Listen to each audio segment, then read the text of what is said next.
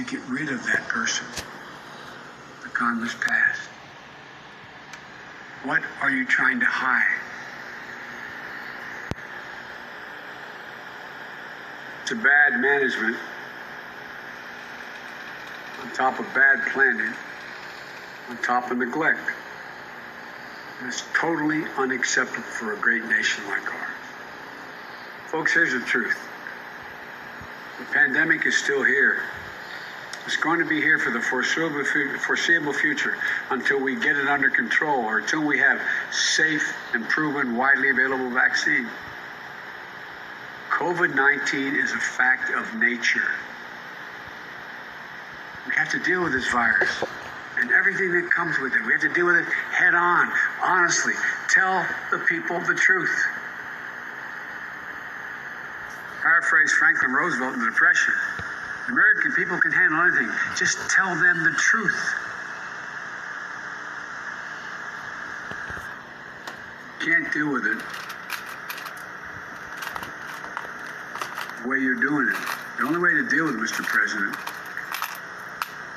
if we put in the work, investing in building a dynamic, resilient economy and health system, capable of getting and then staying ahead of new outbreaks.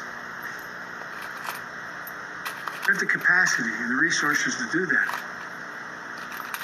I've laid out baseline steps of what needs to be done, from make it work checklists for successful, accountable recovery that I put out back in early April, to the steps for a strong reopening that I released last week. It's not rocket science. Granted, I have incredible scientists advising me on almost a daily basis on how to proceed, but it's not rocket science. It's common sense. It's straightforward. And that's why this is perhaps the greatest indictment of Donald Trump's complete, compelling lack of leadership. He wasted months and months and months passing the buck, blaming everyone else, refusing to act when he should have been preparing our country for a long-term response and building up our resiliency to respond to future flare-ups. Yet, we still don't have a comprehensive system for collecting COVID-19 case data. These are the basics. He should have been preparing us to weather the valleys and peaks of this virus. He should have been working to shore up the vulnerabilities in our healthcare system that have been laid bare in this crisis, and he's trying to eliminate in court.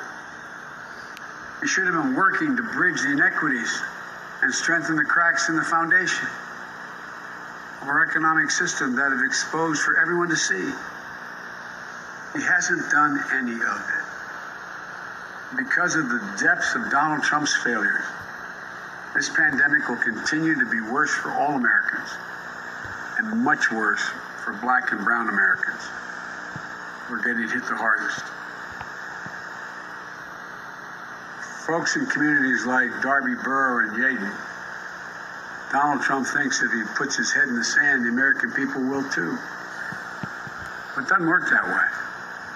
Not when hundreds of people are still dying every day and millions are unemployed, wondering how in God's name they're going to keep the lights on and food on the table. Not when workers are weighed down with worries about their safety or what happens if they get sick. And there are the steps that we need to be taking now to steer us steadily and strongly in the right direction, see us through this time, to make a more resilient future. They're all available. First, we have to do everything we can to avoid deadly spikes in the infections as people begin to go back out into the world. We're not that much better prepared today for the run of cases that overfills our intensive care units than we were 3 months ago.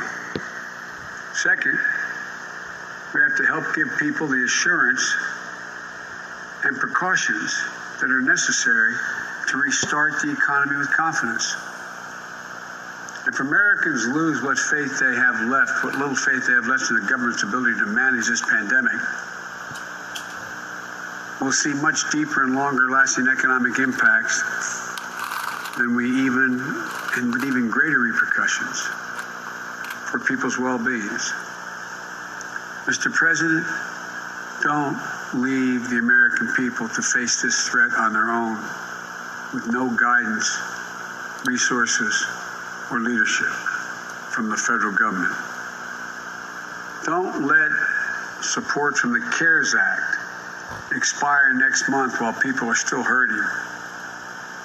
Don't leave our frontline workers exposed without the resources they need, and don't waste any more of our time.